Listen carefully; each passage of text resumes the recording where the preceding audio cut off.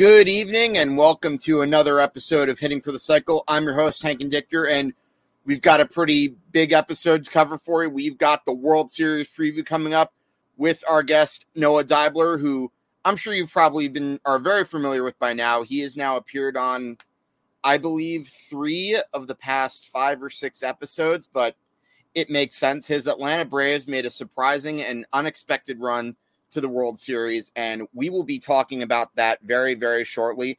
And of course, we have fittingly, we have him for his cursed comment, woo, and a few more comments. I believe that's John Rankin, Tight Spot Championship Wrestling, Hank, and then Sick and Sexy Hat. Well, I will be talking about this hat very shortly. This is my brand new review and preview hat that Dom created. Shout out to Dom for creating this logo, and gosh, I love these hats. I was so happy to get my own last night. But anyways, before I get into anything else, it's time to start off with the plugs. And first and foremost, let's start off by giving you guys a friendly neighborhood reminder for where you can find us. Of course, as always, find us on all of our forms of social media. You can find us on Facebook, Instagram, and Twitter. We go live on Facebook. And of course, as you all know, we are also simulcasting on YouTube. So in addition to that, please do not forget to subscribe to our YouTube channel at Review and Preview Sports. And folks, if you want to leave any comments for me on the side, whether it be on YouTube or Facebook or whichever platform you're watching your show,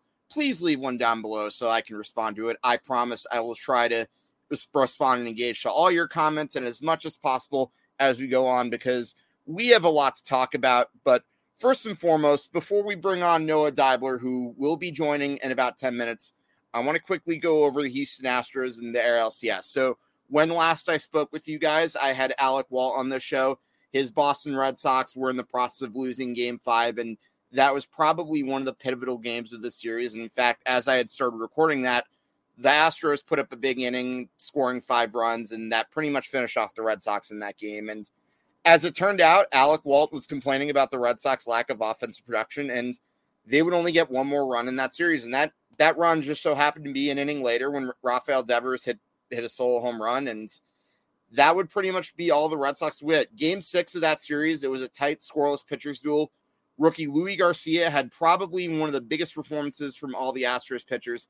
He did not give up a hit in 5 2/3 innings, and he ended up leaving after the one hit he gave up was a Kike Hernandez triple that came within inches of being a home run. If you look at the Astros ballpark, those are some weird dimensions, and a few inches higher it would have been gone. And actually, it probably would have been a home run at maybe at least 27 or 28 other ballparks. But again, that just goes to show you baseball is a game of inches, and the Astros ended up taking an early 1-0 lead, and they would get another one. But obviously, the game was decided in the 7th, where the Red Sox had runners on first and third. They had the go-ahead run at the plate. That was Travis Shaw, who I believe was pinch hitting. He struck out swinging, and Alex Verdugo, the runner on first, got caught stealing second, and eventually that would be the final nail in the coffin for the Red Sox. They did not pose another threat the rest of the game, and Kyle Tucker hit a 3-run home run that essentially ended the series. And in the end, it really wasn't just the lack of Red Sox scoring that cost them the series, but they really didn't have the pitching depth to compete with the Astros. Now, granted, Nathan Eovaldi was pretty solid throughout most of the postseason, but ultimately he ran out of gas. And whatever you think of Alex Cora's pitching managing decisions, I think maybe putting him in the 9th inning of Game 4 probably led to him getting burnt out. But at the end of the day, it doesn't really matter because, like him or not, and, regardless of my feelings for the Astros, I'm obviously relieved that they ended up getting to the World Series instead of the Red Sox. But obviously, let's talk more about the Houston Astros. The Astros obviously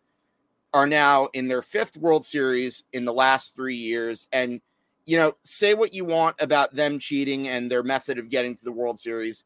This is still a good team. The Astros still have a lot of remnants. Well, I shouldn't really say a lot. Most of the team from 2017 is pretty much gone. In fact, had Lance McCullers been healthy enough to pitch in the World Series, he would have been the only pitcher in that rotation remaining from the 2017 team. But you still have Jose Altuve, you still have Carlos Correa, you still have Alex Bregman, and you still have Yuli Gurriel, all of whom came up big in the postseason. But the main guy that came up big in the American League Championship Series was Yordan Alvarez. He hit .522, and he became the first DH since Big Papi to win the MVP of an American League Championship Series. And matter of fact, in Game 6 of the clinching game, he went 4 for 4, got a single, 2 doubles, and a triple, which means he came close to hitting for the cycle. See what I did there? But in the end, Yordan Alvarez is a good story. This is a guy who had a really solid rookie campaign in 2019. He missed all of 2020, but not because he opted out of the season, but because he had to have surgery on both of those knees, thus ending his chance of playing. But he had a nice little comeback, and obviously he came up big. I believe he went 13 for 22 in that series. Definitely a big reason the Astros won, and not surprisingly, he was unanimously named the MVP of the series. And not to mention the Astros got some good pitching performances from Framber Valdez and, as I mentioned, Louis Garcia, both of whom will probably be factors in the World Series. But, the thing about the Astros is, what's the main feeling of them going into the World Series? Like, do most of you guys feel better that they made it without cheating or worse? I don't know about you guys personally, but I feel kind of worse because, as great as the Astros were, and let's face it, if there was never a cheating scandal, despite the fact that they beat my New York Yankees in 2017 and 2019 in the postseason, to me, the Astros would have been a feel-good story because let's not forget, it wasn't too long ago that team suffered 3 consecutive 100-loss seasons and had to pretty much build everything from the ground up. And they obviously had a good amount of scouting. Jeff Luhnow did a pretty decent job of building the team.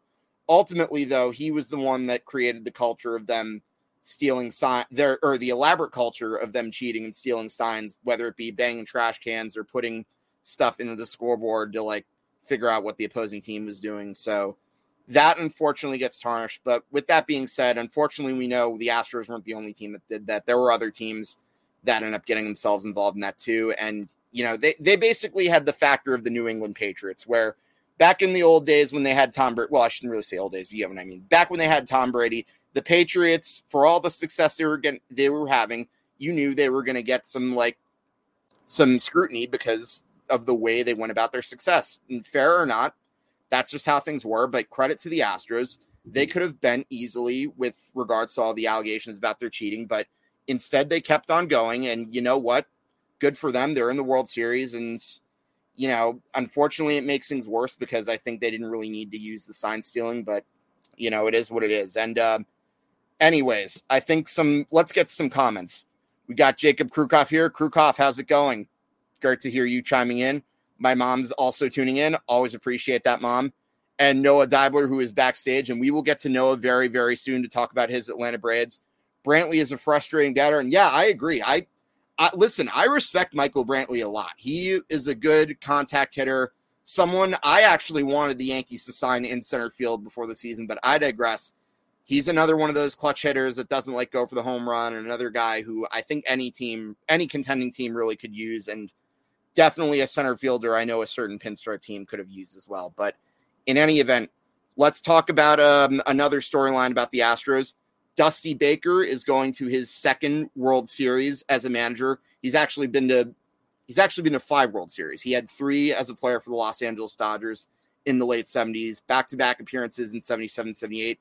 He does have a ring in 1981, but obviously when people think about Dusty Baker, they think about his time as a manager. And while he won a division every single place he went, unfortunately, he has the stigma of losing a lot of big games in the postseason, and that can only change if he wins the World Series for the Astros. But with that being said, Dusty Baker is one of the more universally respected people in Major League Baseball, and you have to give him credit for the Astros because he came in under circumstances that were really bad with them having to fire their manager and their GM. And, credit to him. He kept that team together, and he's one of those great personalities that teams like playing for. And again, despite his postseason failures, there's a reason he's won divisions everywhere he went. He came pretty close to winning a World Series with the San Francisco Giants in 2002. That was his most recent postseason appearance. And another fun fact about Dusty Baker, the Astros winning that pennant guaranteed that Dusty Baker would be facing one of the two teams he spent most of his career with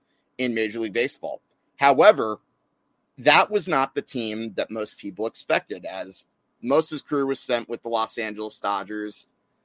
They were the team that everyone expected to pretty much repeat over the course of the season, but obviously that didn't happen. And instead, he's playing against the team that he started his career with in 1968 at the age of 19 years old in the Atlanta Braves. But before we get to the Atlanta Braves, I want to quickly run down the Dodgers. So the LA Dodgers, they won 106 games. Before the season, everyone had them as the super team. And all of them thought they were going to be probably the best team since, say, maybe the 98 Yankees, or heck, you could even put the 2018 Red Sox in there. But what happened? Obviously, they lost a tough series to the Atlanta Braves. A lot of their good hitters did not produce. Trey Turner went 11 for 51 combined in the entire playoffs. Justin Turner was uncharacteristically bad, and the Dodgers as a team batted .234. But I'm going to play devil's advocate with you here. If you remember the old show on ESPN, there was a show called Top 5 Reasons You Can't Blame. And so in the style of that show, I'm going to go for a few reasons as to why, as great of a roster as they had, it's really hard to fault the Dodgers for not being able to repeat. And I'm going to go over these as quick as I can before I get to Noah. Number 5, Dave Roberts. Now, Dave Roberts has been criticized a lot for his usage of the bullpen and his overmanaging. And you might think that's what I'm going to be criticizing Dave Roberts for. And to a certain extent, he does deserve some heat. I mean, using Max Scherzer to close out the series against the Giants definitely didn't really help. And you could tell going into the NLCS, he was still feeling the effects. He couldn't even get past the 5th inning in Atlanta. And then they had to scratch Scherzer due to fatigue, which meant that Walker Buehler had to start Game 6 on short rest. And I don't know if that was really what the Dodgers had in mind. But in any event, you could also point to Game 5 of the Giants series and them going with an opener as opposed to starting 20-game winner Jose Arias. Now, again, even though it worked out, it definitely scrambled their pitching going forward. However, that's not what I'm criticizing. What I'm going to look at is Game 4. Trey Turner batted 3rd. He won a combined 11 for 53, as I mentioned, this postseason. Probably should have dropped him down a few spots after his struggles at the beginning. Gavin Lux batting 5th. Didn't like that one either. But batting Justin Turner 6th really was another shocker because, again, this is a guy who usually came up big for the Dodgers in years past. He went 5 for 44, and it was obvious that he was not playing at 100% as it turned out because he had to leave one of those games early. But then what's even more surprising is you had Cody Bellinger and Chris Taylor hitting 7th and 8th, and those were the guys that were probably producing the most for the LA Dodgers. In fact, if it wasn't for Cody Bellinger's 3-run home run in Game 3, the Atlanta Braves probably would have swept the Dodgers in 4 straight. So there you go. And Chris Taylor hit 3 home runs in Game 5, and he was one of the few hitters that was consistently putting up big numbers for the Dodgers. But in any event, I think that lineup decision was a big turning point because against what was pretty much a bullpen game for the Atlanta Braves, the Dodgers should have pretty much done better, and they did not get nearly enough runs and they got blown out. So I think you could argue that was a turning point. But with that being said, I thought Dave Roberts actually did a better job this season than he's done in years past. So I can't put him too high on the list. And again, he also dealt with a lot of things in and out of his control. One of those being injuries. Now, another reason the Dodgers are sitting at home on the couch, as I mentioned, Justin Turner's hamstring was killing him throughout the postseason, and it's likely that was the reason for his uncharacteristically poor performance. You also had Max Muncy having that freak injury at the end of the regular season, and I'm sure his bat was really missed. And then you also as I mentioned, Max Scherzer getting burnt out, Joe Kelly getting hurt at the end of Game 4. That was another bullpen arm they lost. But what everyone forgets about is Dustin May. He was another one of those guys that was predicted to be a stud in that 5-man rotation and probably was seen as like maybe higher in any other pitching rotation. So if he was healthy, and while this wasn't an injury, if Trevor Bauer didn't pull any of his stupid shenanigans, that pretty much necessitated the trade of Max Scherzer. And injuries pretty much scrambled the rotation to the point where they had to use openers during certain stretches of the seasons, thus making the Max Scherzer trade necessary. And then obviously we know Max Scherzer ended up being hurt or tired over the course of the postseason, and a lot of bad luck happened to the Dodgers, basically, is what I'm trying to say. And injuries do not help. And, you know, when you really look at a lot of teams that win, luck has a lot to do with great teams doing well in the playoffs. But now let's get to another team that gave them fits over the course of the season, San Francisco Giants. Not all year long, they were neck and neck with the Dodgers for the division. They both ended up winning over 100 games. You had a lot of guys in the Giants were coming up big, putting up big numbers. And then you had that stretch in May where the Dodgers pretty much lost 9 out of 10.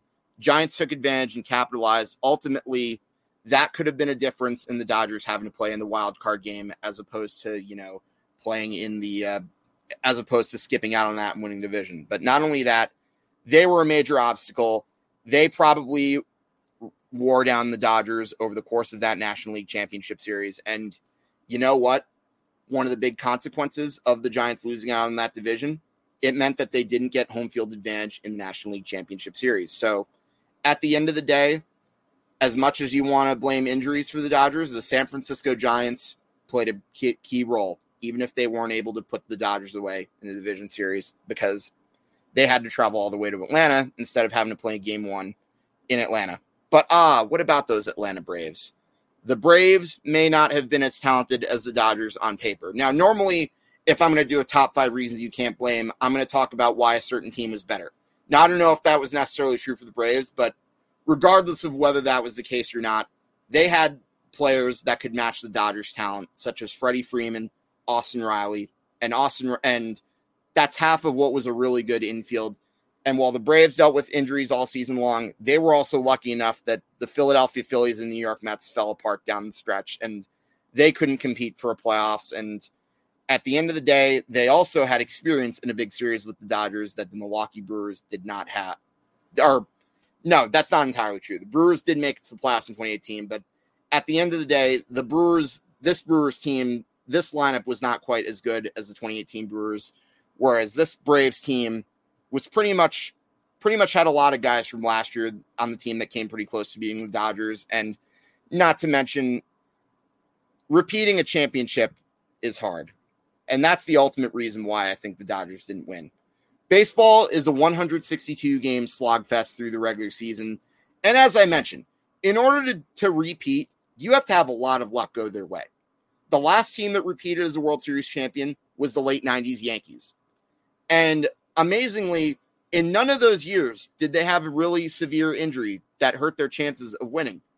And if you want to go back even further, only one National League team has repeated in the modern era. That's the 1970s Big Red Machine.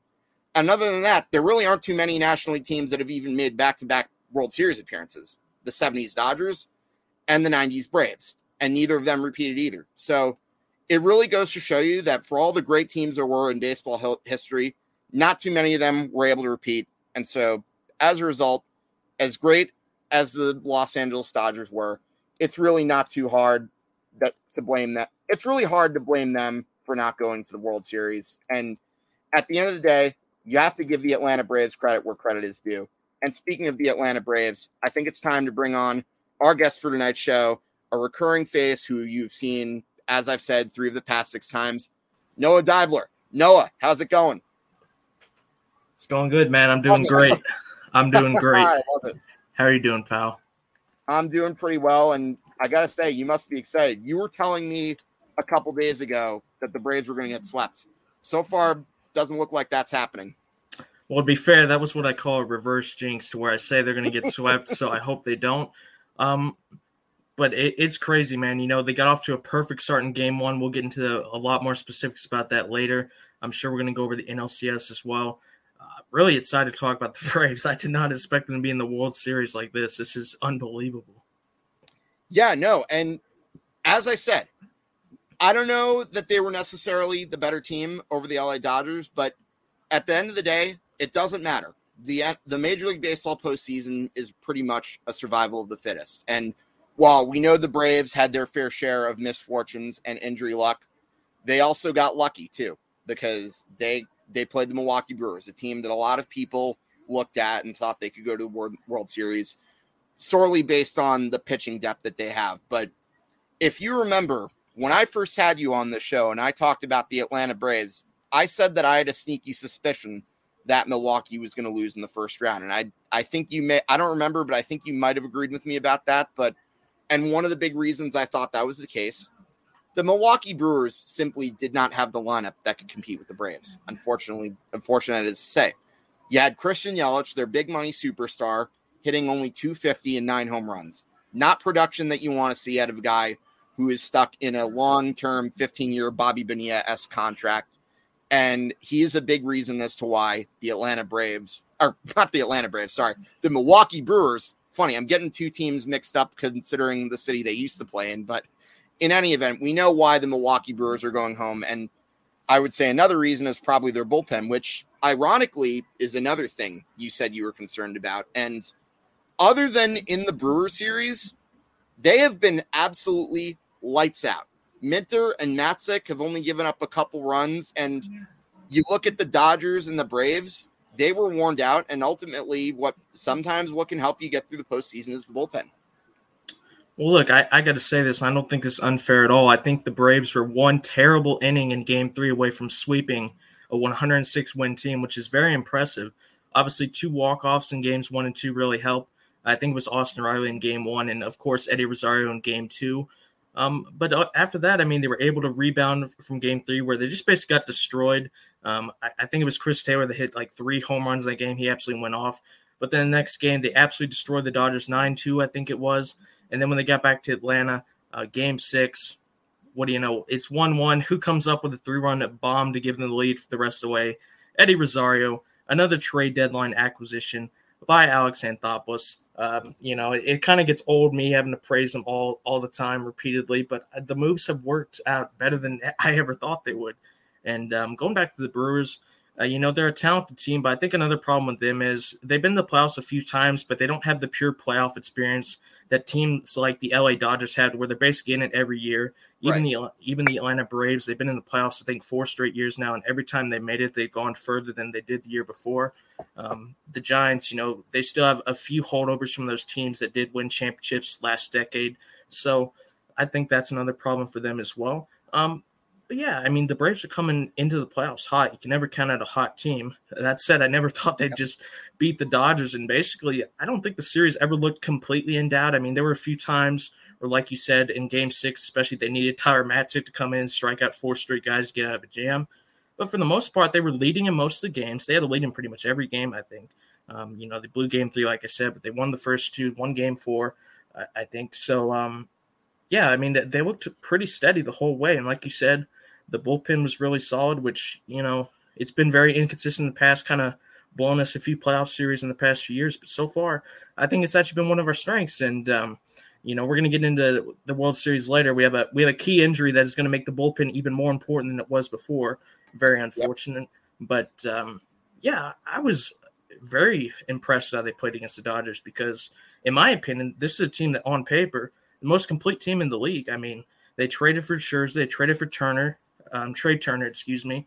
They have a loaded lineup, but I think the problem, like you said, they had a few injuries. That said, I don't want to hear any Dodgers fans complaining about injuries because we did have, one of our best players out most of the season. We had another starting outfielder out the entire year because he's basically a terrible person. And then Mike Soroka was out the entire year as well. When healthy, he's our best pitcher. So we've had our share of injuries as well, and we were able to basically control the series from Game 1. Yeah, for sure. And let me read off Eddie Rosario's numbers for the NLCS. So in 25 hit at-bats, he had 14 hits with an average of .560, 3 home runs, double and a triple, 9 RBIs. I don't really think it was really any close, because it seemed to me that every time Eddie Rosario came up to bat, he always had a big hit. Game 4 in particular, he had that big performance in the game that I really think was the turning point. And even though I probably told people, oh, the Dodgers are too talented, they're gonna come back from this, I think that was the game in the NLCS that pretty much told me that the Dodgers really didn't have it this year, if anything. And as I said, we can blame Dave Roberts for his lineup all we want. And like I said, it really wasn't a good lineup. Essentially, if you look at Game 3, you had Cody Bellinger and Chris Taylor. They were the 2 constants in the Dodger lineup that were really producing. I mean, you still had Corey Seager and you still had Mookie Betts producing, but they weren't exactly setting the world on fire. And considering Mookie Betts is a guy that they invested a lot of money to, you would probably expect more out of him in a series like that. But at the end of the day, that's also on Dave Roberts to look at that lineup and see, oh, maybe I need to make adjustment. Because if you really look at that game, if Cody Bellinger doesn't hit that home run, and before he hit that home run, the Dodgers look absolutely dead. They're back. They only scored 2 runs. And all it took was him talent bailing them out for them to even be in that series. And I was telling Walt on the next day, because when we were recording, that game hadn't started yet. It was 2-1.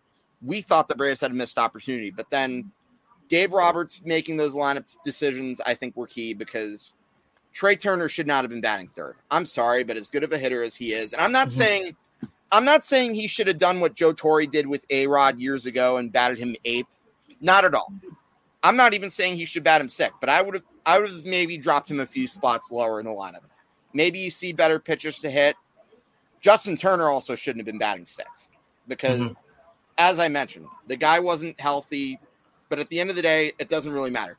Got to give credit to the Atlanta Braves, where credit is due. I believe that was a blowout, wasn't it? I think it was 9-2. Yeah, Game 5, Game 6, Game 4, 9-2. They smashed us 11-2 the next game, and then we closed it out in Game 6. So yeah, and as I said, the key factor in that series was Eddie Rosario. He had a home run first at bat. His second at bat, I believe, was when he had another 3-run home run later on, and that pretty much was nail in the coffin. But all in all, to make him MVP, it makes sense, because, as I said, drove in most of their runs. Without him, the Braves probably aren't in the series, and I think it was a very justifiable choice, and really it was a no-brainer. Yeah, and I mean, you know what the crazy part about Rosario is? So you mentioned Alex Anthopoulos, which, as much as you want to say it gets old praising him for a lot of his moves, it's necessary at this point. Because you got this guy, all you had to get rid of for him was Pablo Sandoval. Yeah, who sucks and is fat and old, so... Ask Red Sox fans. They're still probably not too happy about the fact they had to pay him for a couple years after he was gone. And not even just him. Jock Peterson had some big hits too. And I mentioned this too on last night's episode of Review and Preview. I mentioned that Jock Peterson, the Dodgers had a chance to reacquire him, but they straight up said no. Look how that came back to hurt them. Yeah, absolutely. I mean, once again, we have to give credit to the moves. I don't know if you saw the stat last night in the game, Hank, but Eddie Rosario had 14 hits in that series, which ties an MLB record for hits for a player in a single series, except he's the only one who has ever done it in 6 games. All the others needed 7 games to do that. So you could argue very fairly, honestly, that he had one of the best playoff series we have ever seen in MLB history. That said, another key, you mentioned the Dodgers bats kind of struggling. It's not a good sign when 2 of your most productive players are Cody Bellinger and AJ Pollock. No disrespect to Cody Bellinger, but he's had a terrible season. He decided to finally wake up in Game 3 and, have a good impact, extend the series. I also do want to say, I think Luke Jackson, one of our Libras, might have had a bet on this series going to Game 6 because he's just terrible against the Dodgers. I will say, though, he was good last night, so I think it's just against the Dodgers. He even did I saw an interview he did. He did a Pedro Martinez. He said, "You know what? The Dodgers are my daddy. They just hit me no matter what I do, no matter what pitch I make." So I gotta give credit to him having a sense of humor for that. But yeah, when I'm looking at the stats, I mean, Chris Taylor, AJ Pollock, Cody Bellinger were the 3 leading hitters. Other than that, I mean, you mentioned Seager, fantastic shortstop, really struggled. Will Smith was the guy last year, had a massive home run for them to basically end the series against us. He struggled as well. Trey Turner, I think, is a fantastic player. I don't know what it was. He just looked a bit off the whole way. Justin Turner was battling injury. He never looked fully healthy, missed a bit of time as well. And another key, and I was very surprised when I looked at these statistics, but it makes sense considering we had a few games where he absolutely exploded. One of the keys that we mentioned when I was on last time was the Dodgers pitchers. Max Scherzer, Walker Buehler, Julio Urias, guys like this. And when you look at their statistics, Walker Buehler for the series played 2 games, started them both, 7.04 ERA, 2.478 WHIP. So he struggled. Julio Urias, who was a 20-game winner, Hank, 10.50 ERA, 2.167 WHIP. So the Braves lineup produced the best against these star pitchers, and we saw it in last night in Game 1 as well, getting to the pitcher early, which that really helps their bullpen get confidence, get a lead. They don't have to worry about it. If they need more runs, the offense can go out and get it. Max Scherzer was good, but like you said, they clearly overworked in this playoff series because he just never looked 100% right or ready, even though he did actually pitch well. But like you said, do the Braves have a more talented roster? Maybe when healthy, you can make an argument, but with the injuries, probably not. But when they need the clutch hits, they got walk-offs in Game 1 and 2.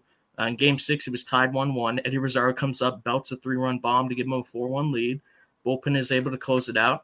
They dominated Game 4. So, other than, I'd say, all of Game 5 and a terrible inning in Game 3, they always looked like they really had it handled, which, considering they were playing a 106-win team, that you'll remember I actually picked them to win the World Series over the Astros. Very impressive series. Yeah, I don't know if I had the same prediction. I thought the Giants were going to upset them in the first round, actually, because I thought the wild card game was going to have a negative effect on the Dodgers. But even though it did, we didn't really see the signs until later. But in any event, the Astros are the team that I'm not the least bit surprised that they are back here in this spot. And let's talk a little bit about your thoughts of the Astros. Now, as we know, this is their 3rd World Series appearance in the last 5 years. Obviously, for me, it's a tough pill to swallow because 2 of those years, they had to go through the Yankees to get there. And while granted, as much as I could make all the excuses I want about the Yankees and like the Astros, like banging trash cans and whatnot. The fact of the matter is, in those years, the Yankees didn't have the pitching to match the Astros. Mm-hmm. I mean, we could have had Justin Verlander during the August of 2017. He was being made available by the Detroit Tigers. Yankees didn't want to get him. Okay, fine. There are other pitchers I would have rather had that Brian Cashman could have had, but that's a discussion for another day. Ultimately, we know that came back to hurt them, and they also had to go through Dallas Keuchel as well. Then you look at 2019, and by now they have a loaded pitching rotation of Justin Verlander, Garrett Cole, Zach Greinke. At least 1 or 2 of those guys should have been Yankees sooner. Now, granted, we did get Garrett Cole for that mega extension, but again, I digress. This is still a talented team. Say what you want about the way they went about success. And again, as I said on the earlier in the show, I am in no way condoning what they did. I mean, in fact, I know other teams did the same thing, but I don't agree with them either. Mm-hmm. And just so happens to me, in my opinion, the Astros happen to be the more talented team. Because as I said, you still have Altuve, you still have Correa, you still have Bregman. Gurriel, while he's not as talented as the other 3, is another clutch hitter. And, again, as much as I want to criticize the Astros and ridicule them, I have to give them credit because you know what? At the end of the day, that team embraced the hate and used it as a rallying factor, much like the Patriots used to do back in the day. Yeah, well, look, I've made as many Astros cheating jokes as pretty much anyone probably has, and it's deserved because, they did basically steal signs electronically, and it helped them win a World Series, I think. But you have to give them credit. Like you said, this isn't 2017 anymore. This is 4 years later. It's 2021. Most of the players from that team are still there. I assume they're not cheating anymore. Not really. The only guys you really have that are prominent that I mentioned are Bregman and Correa. Altuve, but those are also 3 of their best players, so that does need to be accounted for. Exactly. They bring in a guy like Michael Brantley, who's just, like I said, he's a very frustrating batter. He's always been a guy I look at that's, very consistent, never been an elite, flashy player, but he just always does a good job. Even when the Astros were struggling last night, you saw early on, he was the guy getting most of the hits, getting on base. I think it was the second inning. They had him on a hit and run or whatever. They put him on it would have been a double play if he didn't go and hit a run, helped to extend the innings, little things like that. But yeah, I don't like the Astros, not because, it's not just because they cheated. It's because of the way, the circumstances, if you will, because like you mentioned, this is a team in the Astros that was terrible for a very long time, multiple 100 lost seasons. But they rebuilt. They did what I think fans want to see a team do in baseball, to where they rise from the ashes, from being the worst team in baseball by far. They rebuild to get these young, exciting players in, and they actually end up winning a title because of it. I'll readily admit, when that World Series was going on, I was rooting for the Astros 100%. I hated the Dodgers. The Astros had a nice, exciting team, so I was happier than anybody when they win the World Series. But then, when that news comes out, it makes you very disappointed to see a reason probably why they won that World Series. But you mentioned they made the World Series in 2019. Obviously, they lost to the Nationals. They're back again in 2021. I'll tell you what, Hank. Last night, it's fair to say the Braves had, a comfortable lead most of the game. But I'll tell you what, even when they're up 5-0, 6-2, I was still nervous because at any moment these guys can knock it out of the park. I'm sure we're going to get into some specific plays later, but this is going to be a very tough series, man. They're probably going to win tonight. They don't want to go down 2-0 in Houston. They're going to give everything they have in this game. We got Max Fried going up against, I think it's your Kitty. So it's going to be a tough game. The key is, what are we going to do in Atlanta? 3 games in Atlanta. It'd be really nice if we could try and close it out in Atlanta, because if we get back to Houston, it's going to be very difficult. And obviously we have some injuries to worry about now as well. It's going to be a good series, though. I will say they looked fantastic last night. I mean, they were phenomenal from literally the third pitch of the game. They were up. So it's going to be tough. But, as much as I've ridiculed the Astros in the past, this is not the same team anymore. I listened for trash can sounds very, very closely last night. Didn't hear anything. Nope, I didn't hear any either. So we'll see what happens. It should be a good series, hopefully.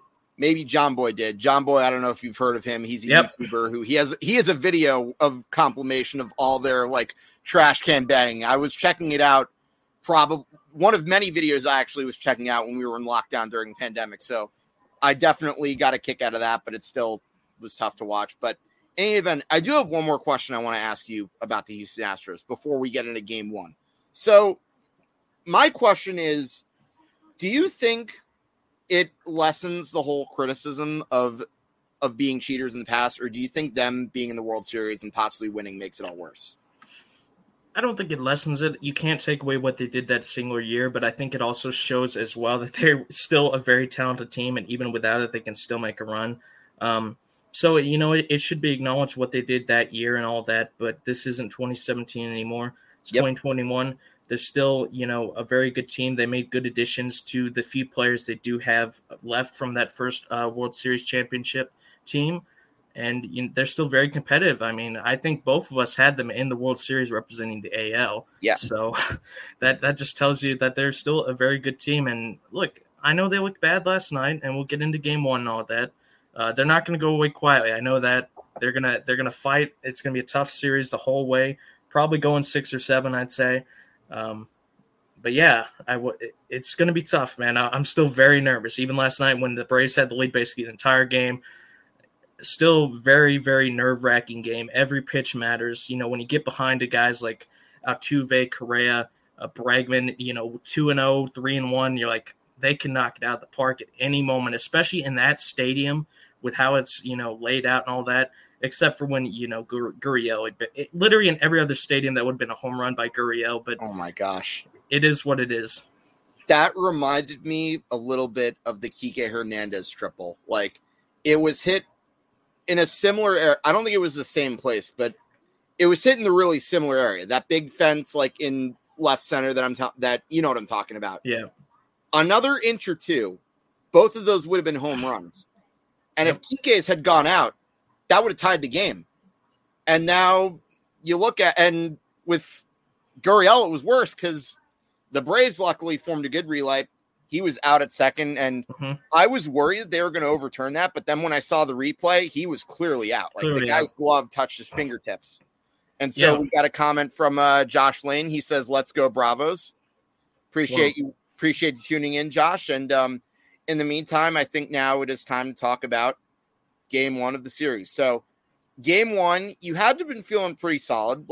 You had Charlie Morton starting that game. And if you remember, from what we were talking about in past episodes, I said that Charlie Morton was an X factor in your rotation.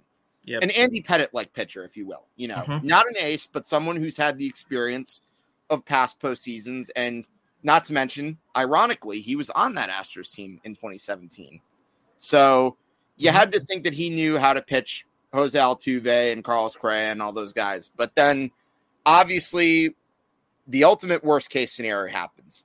He only gets to pitch 2 1/3 innings, and then he gets injured, and it looked pretty bad after I saw him striking out Jose Altuve. However, the injury turned out to be worse than I thought, because I believe he pitched the whole inning on a broken ankle, and then when he goes back in the dugout, it was reported that he had a hurt fibula, which from what I understand, by the way, side tangent, fibulas are one of the most painful injuries you can have too.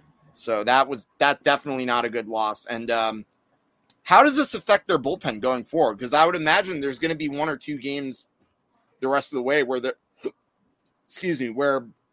Snitker is going to have to go with an opener. Yeah, it's very tough.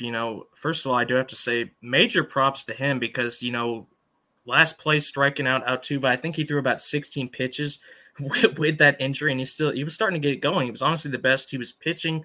It looked like he was settling down. Then, unfortunately, like you said, he strikes out Altuve. Great pitch as well, but then he goes down awkwardly and all that, has to exit the game, and it turns out he has a fractured fibula, which if you don't know, which some people might not know, it's a bone in your lower leg, which is a very important part of your pitcher because it helps your drive, delivery, and all that. So he was pitching on basically a broken bone in his lower leg. So losing him it's killer. I'm glad you actually mentioned Andy Pettitte because it reminded me. They showed a graphic last night that Charlie Morton is something like 3-0 in winner-take-all games. And what was Andy Pettitte known for? Being clutch in Game 7s and all that, even if he wasn't ever a fantastic top-tier pitcher. He always got it done when it mattered the most. Losing him right there. Yeah, losing him is killer, man, because he's a clutch pitcher. He has tons of experience. And another thing as well, we knocked out Framber Valdez very early in this game. I think it was the 3rd inning. We got to him. I can't remember who it was who hit the 2-run bomb. It might have been Adam Duvall. It was Duvall. Yeah, that made it 5-0. Chased Framber Valdez from the game. That said, he did pitch terribly in Game 1 against the Red Sox, and we saw what he did in Game 5. So I'm not counting out Valdez just because he had a bad game, but because we chased Valdez out of this game, got into their bullpen. If Charlie Morton was starting to settle down, he could go 5, maybe 6 innings. That would have given them a massive pitching advantage for the rest of the series because their bullpen would have been more rested than the Astros. The Astros used 5 relievers last night compared to 4 for the Braves. So even though Morton was knocked out, it's still a slight advantage. But if Morton was able to go, 6 innings, let's say, and the Astros had to use 6 relief pitchers, that would have been a massive advantage for the rest of the series. Unfortunately, he gets knocked out. It kind of negates that advantage a little bit. Best wishes for him as well because he luckily he did already sign that contract extension for 2022. Ken Rosenthal did say he should be back for spring training, but obviously he will miss the rest of the World Series, and it's very killer. We're going to have to rely on Max Fried, who's starting Game 2 tonight, Ian Anderson as well, and I think we're probably going to see Drew Smyly, who was very good in, I think it was I think he started Game 4, or might have been, Game 4 sounds right. Yeah. So he has pitched before, so we'll see what he can do because he's probably going to be now that 3rd starting pitcher we have to use without Morton. But it's killer, man. But I will say once again, what a beast throwing all these pitches on basically a broken leg. That was just unreal to hear about. Oh, yeah, definitely. He's a warrior. But I will say this, though. The Astros have a similar disadvantage, too, because I mentioned Lance McCullers. He was the ace of that staff. He had a few big wins for them. Or no, he had one big win for them, in the division series against the White Sox. But then he gets hurt, and turns out he can't pitch against the Red Sox. It seemed like the Red Sox had a bit of an advantage there, but then unfortunately, even for the Red Sox, even with that, their hitters seemed like they forgot how to hit after the first inning of Game 1. And then, as I mentioned, they clearly did not have the pitching to keep up with the Houston Astros. And so now we look at it with the Braves. Even with Charlie Morton, though, you should still be feeling pretty solid, I would imagine, because Max Fried, you look at his numbers in the second half, he absolutely carried that rotation. When Jared Carrabis from Barstool, and he's one of the biggest baseball fans I've seen on Twitter, tweets out saying, I want Max Fried pitching a good game. I think that means he's doing something right. And McCullers, by the way, would have been interesting to see him in the World Series because he was as I mentioned, besides Verlander, who we know is hurt, and whether he's going to be pitching again, we don't know. But McCullers would have been the only pitcher in the rotation to have still been there from the 2017 team, actually. Mm-hmm. I'll tell you another fun fact, actually. His father pitched for the Yankees in the early 90s. So, but in any event, Max Fried going in game 2, are you generally optimistic about that game? Yes and no. I'm optimistic that Max Fried is on the bump because, like you said, I have total faith in him. You know, with Soroka out, he's definitely been our best starting pitcher. The thing I would say is the Astros are going to be out for blood, man. They do not want to go back to Atlanta down 2-0 because that'd be a very difficult hole to climb out of. And like I said, they have a lineup to where they can basically knock it out of that park at any moment. There are a few plays I do want to go over in specific. I think it was the bottom of the 4th inning. AJ Minter was pitching. And I got to say as well, man, you know, the Morton injury sucks, but Minter coming in and throwing a career-high 43 pitches, 2 2/3 inning, it was fantastic. And this is a guy in the past that has gotten a ton of criticism from Braves fans, myself included, but this season he is massively improved, so I have to give him credit for that. But it was bottom of the 4th, 1 out, I think it was.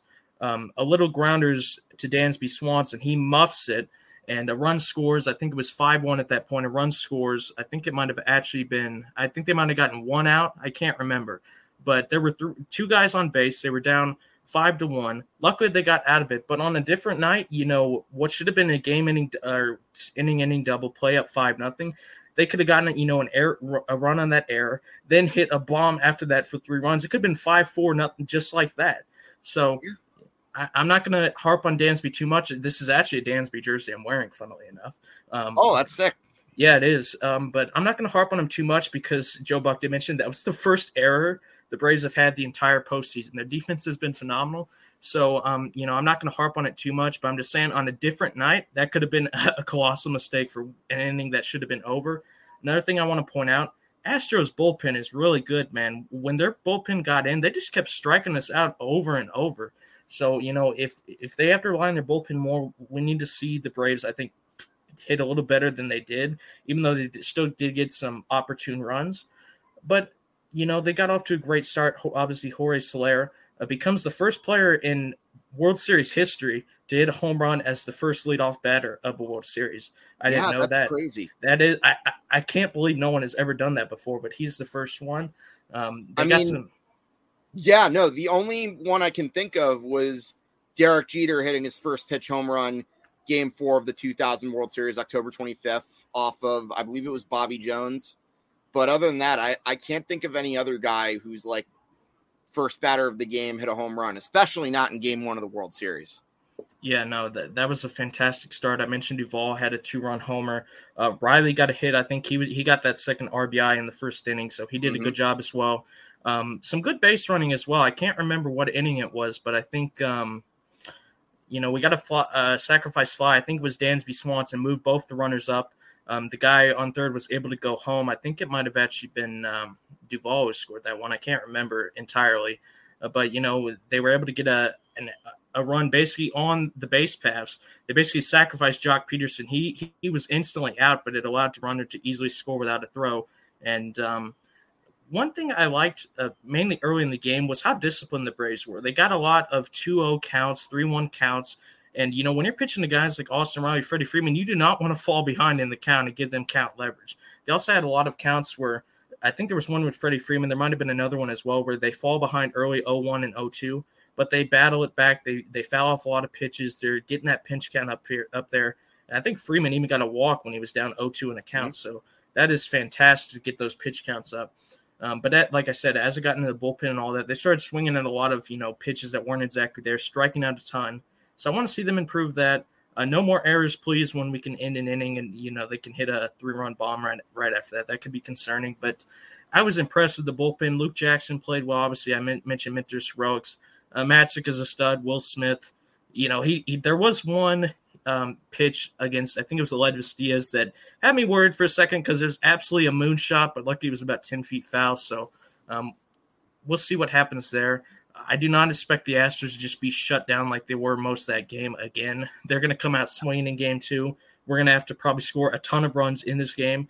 If you remember that Dodgers-Astros World Series, I don't remember what the score was, something like 12-10, maybe a game like that tonight. I think it was 12-11. Are you talking about game 5? Yeah, it's just absolutely high scoring right to the end. We might have a game like that. Urquidy is on the mound for them. So I think we can definitely get some hits against him. But Max Fried is going to have to give it his all, man. No falling behind to the studs in this lineup. Another note I want to add is I think Brian Snitker did say Eddie Rosario is leading off this game, which, hit machine he is. That should be a good move.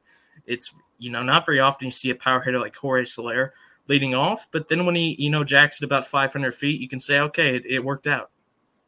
Yeah, for sure. And again, Soler hitting a home run, Adam Duvall hitting a home run. See a little pattern here? Yeah, I do. All these guys brought in July around the trade deadline to fill in the holes in the outfield. They even mentioned on the broadcast, I have to give Fox a little credit. I didn't think they would be that smart because they're usually not, but they did mention that we got all these guys in the outfield around July to fill the holes. And they even showed a graphic at some point. Basically, I think all four of the outfielders we traded for had at least a hit in this game last night. And, Duvall and Soler with the home runs. Peterson got on base. So, very impressive. I thought they were good trades at the time. I did say they were good trades. I didn't think they'd be, NLCS MVP level, World Series home run smashing level trades. But here we are. And, we still have the core players. We mentioned the infield when I was on here the first time. Freddie Freeman and Austin Riley playing well. Swanson, not putting up remarkable stats, but he got, good contact when he needed it. A lot of good outs in the game for the Braves as well. Swanson had that sacrifice fly, but it was about 10 feet away from being a home run. There was another deep contact. It might have been by Duvall. I think that was about probably 20 feet from going out of the park. A lot of good outs. I just want to see them, try and cut down on the strikeouts against the relievers. Obviously, I know it's tough because they're absolutely loaded in the bullpen. But, try to get some more good contact against the bullpen. Try and get the pitch count of Urquidy up because that's key. We need to keep consistently getting into their bullpen as early in the game as possible. And, I don't think we're going to go up 2-0 because Houston is going to be pretty bloodthirsty, to be honest, I think. Yeah. But if they can at least, if they lose but they, get a ton of pitch counts, Urquidy might be out by the fourth inning or whatever, and they have to dip into the bullpen again, just do whatever you can, man. Make them throw as many pitches as possible. Get it back to Atlanta, with a split. They've already negated, even if, the Braves lose 20-0 tonight, they have already negated home field advantage for the Astros. So just get back to Atlanta, get your guys well rested and all that on the day off. See what we can do. See what we can do in Atlanta because I think you'll test this, Hank. That home field atmosphere in Atlanta, I mean, you saw it in Game 6. It was just absolutely unreal. Incredible. It's absolutely incredible. I have never heard them be so loud in my life, and I've been watching them for about 10 years now. So hopefully they keep that up, man, because that home field advantage, it's going to be very tough, even for a team of the Astros' experience and talent to deal with that. So one other thing I want to point out too before we wrap up this show in this segment. So another thing I mentioned with Walt, one mistake that the Red Sox made that I think that cost them the series that I also did mention earlier, they kept in the losses that they had, whenever they would have leads, those leads were never big enough. And that was big because the Astros, as I said, they have a lineup where on any given night, they can score as many as 5 to 10 runs, possibly even more. Because you look at Game 2 and Game 3. Game 2, the Red Sox, it was Game 3 was where they had the 6-0 lead with Kyle Schwarber hitting the grand slam. But then you look at the Braves win, they did the same thing. They went up 5-0. Granted, they obviously could have had at bats later on, like you mentioned, but I think they did a good job stepping on their throat earlier. And you know what? That I believe that base running play you mentioned was in the second inning. It was Jorge Soler. He hit into a fielder's choice to the shortstop. Obviously, Jock Peterson, to his credit, gave himself up at third because he knew that Darno was going to score. But I think that was big. And in other words, I really think the Astros in that game, they created their own luck, and that's what you have to do because you had the 5-0 lead earlier, and imagine if they didn't score all those runs. Remember the what was it? I think it was Maldonado that was at bat when they scored the run. Mm-hmm. No. It was McCormick. He had the fielder's choice that you said should have been inning-ending double play. Yes. What if that tied the game? How much different could this game have been? Think about that. Yeah, no, absolutely. I'm not that concerned because Swanson, I think, is usually a good defensive shortstop. It did kind of eat him up a bit. Ozzie Albies also made a really good play in this game at second that I think ended the inning. It might have even been bases loaded, if I remember right, when he got that play. But yeah, I mean, just some good contact for the Braves. I know there were 2 plays by Jose Altuve where he had to make massive efforts to just get the outs. So, they were hitting into good spots when they weren't striking out, obviously, but they're hitting to good spots. They're getting good contact. Another thing I want to say, Yordan Alvarez, he's a fantastic player, so we need to try and at least keep him in the ballpark as best we can. I know there's that stat he has 2 triples in his last 2 games. That's an outlier. That's not going to be consistent. Yeah. And the triple he did get, I mean, I think it was misjudged slightly by Duvall, which really helped him as well. But it's gonna be tough to keep him in the ballpark at Minute Maid Park. I mean, it's a really solid home run park if you hit it to the right spot and not in left center field and all that. But I will say on that Gurriel play, good throw by Rosario. I mean, he was just easily out, and that was an ending play as well. So that was a key play. I just think we're gonna have to keep relying on the bullpen. Guys like Matzik, Jackson will have to do his part. AJ Minter, heroics last night. He's probably going to need a bit of a rest, though. So it's interesting to see if Max Fried can go, 5-6 innings, the Braves will have a good chance. But if he gets roughed up early, they're down 2-3-0 and all that, they have to go in the bullpen, then that kind of negates an advantage for the Braves. So it's going to be interesting to see what they do. The Braves have the lineup to score runs. They've shown that. I mean, they got up early. They were able to hold it. Mm-hmm. But it's just going to be, what are they going to do in a game where, it's 2-1 or it's 2-2 going into the late innings? What would they do then? That's going to be interesting to see because you're not going to hit a home run on third pitch every game of the World Series. Eventually, you're going to have to grind a result out, and it's going to be tough, man. I'm excited for the series. Obviously, I'm definitely nervous, of course, because every pitch matters in the playoffs. I mean, it's crazy when you're up 5-0, 6-2, and you're analyzing carefully every single pitch the guy throws. And he's down 2-0, and you're about to basically pee your pants because it's a guy like Jose Altuve up there. So I'm excited, man, but it's going to be tough. I'm really, really hoping they can pull it off. It's not going to be easy, though. But yeah, I think – so here's my take for Game 2. I think this is a big game. I know, like you said, the Braves are going back to Atlanta. They still have the home field advantage, but I think it's important. If they can't win this game, it's very important that you let Max Fried eat up maybe, I want to say 5, 6, possibly even 7 innings because of what we already established about your bullpen situation. I'm not saying he needs to go out and throw his arm out and pitch a complete game or anything like that, but definitely need some length out of him. And if they can do that, I think they have a good chance because you look ahead to Game 3, the Astros have Luis Garcia pitching for them starting. They have, the Braves have Ian Anderson. I know not that the Braves are in bad shape with Ian Anderson, but how he pitched in his last start. He didn't allow the Red Sox to have a hit until Kike Hernandez had that triple. That would have been a home run at possibly any other ballpark. Maybe if it would have been a few inches higher. So I think Game 2 is probably a bigger game than you might realize, but in any event, I still think right now, for the time being, you're in good shape. I think they got to keep doing what they did last night. I mean, you look at how teams beat the Astros pitching, and that's work the count, just get into the bullpen early and often. And I think ultimately that's the key to the series. Now, before we end this, I do want to know what's your prediction for the remainder of the series. Oh my God. Sorry to give this to you. That is so tough because, I've been pondering in my mind over and over, but I know I said Astros in 4. Obviously, that wasn't serious. I think we have a chance. Oh my God, it is really so tough. I think if they can go back to Atlanta tied 1-1, or look, I'd love if they go up 2-0 because that would be a massive chokehold on the series. But if they can at least go back 1-1 and win, I'd say 2 games in Atlanta to get back to Houston 3-2 with 2 chances to close it out, I think they could do it.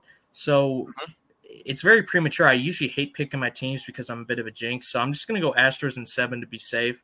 Okay. But I will say I think they can do it, man. And obviously if they win Game 2, that'd be massive. But I don't think they will. Cautiously optimistic, dare to dream, if you will. Atlanta fans, expect the worst, hope for the best. That's what my mindset is right now. So I'll cautiously say the Astros barely win the series. Hopefully the reverse jinx is on with that, but we'll see how it goes. Not in 4 games, though, at least. So there's that. Yes. But in any event, here's how I see it. I think, obviously, if you look at this based off the lineups, I think the Astros are slightly better. But again, I thought the Dodgers were slightly better than the Braves too. So take that for what it's worth. That's probably a grain of salt. However, with that being said, I think Lance McCullers is a bigger loss than people realize. They may have lucked out against the Red Sox, but against the Braves, I don't know if they're going to be as lucky. I think the Braves, even without Charlie Morton, they still have the slightly better pitching rotation. My only thing with the Braves is don't let it be a close game getting down to the bullpen, because then that's a mystery box. And if you know this Family Guy reference, a mystery box can be anything. So there you go. I think it will be very close. I have the Braves in 7, but again, I'm not saying this with 100% confidence. I would not be the least bit surprised if the Astros came out and won this. In fact, I'm going to be honest with you. If the Dodgers were in this World Series, I would have predicted the Astros. No joke. I even said that before the Braves clinched their series. I would have picked the Astros if the Dodgers somehow come back, because obviously the Dodgers were not in rough shape. But the Dodgers are a story for another day. And I'll talk about the Dodgers and their offseason moves at a later time. But obviously this is about the World Series. And I think, as I said, I think the Braves will win. I think they have the hitters. They have the plate discipline to where they can take a starter out of the game early. They know from game 1 that they got to put their foot on the throat. Otherwise, if you're in a close game with the Astros, it's not going to end well.